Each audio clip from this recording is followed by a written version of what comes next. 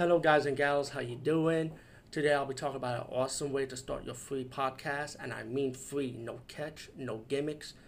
It's totally free, easy to edit, easy to record, and easy to promote and monetize your podcast.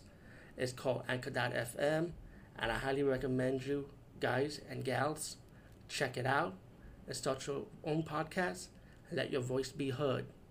And also, don't forget to listen to Wild Dog Podcast and tell them that I sent you and that you hear it from me. So you get more people to join Anchor.fm. You will not be disappointed because they will also put your podcast in other platforms and then make it very, very much easier for you. Have a great day, everybody.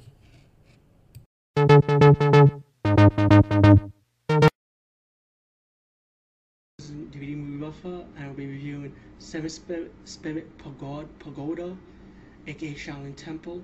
And this movie is really awesome. This movie is about a kid who was betrayed by one of his members from the kingdom, and he ended up trying to take over the kingdom while his son and other fighters run away to escape the villain's havoc. So while he's running away, they found ways to stop the evil king.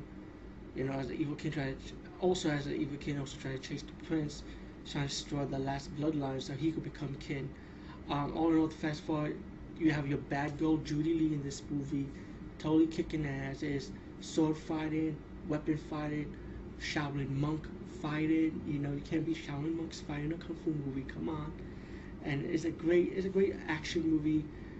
Also storyline, acting's good. Even though it was dubbed, yes, acting is good. I say a couple of my martial arts marathon blogs lately, but I gotta be honest. It's a good action-packed kung fu movie. Check it out. Seven Spirit Pagoda, aka Shaolin Temple.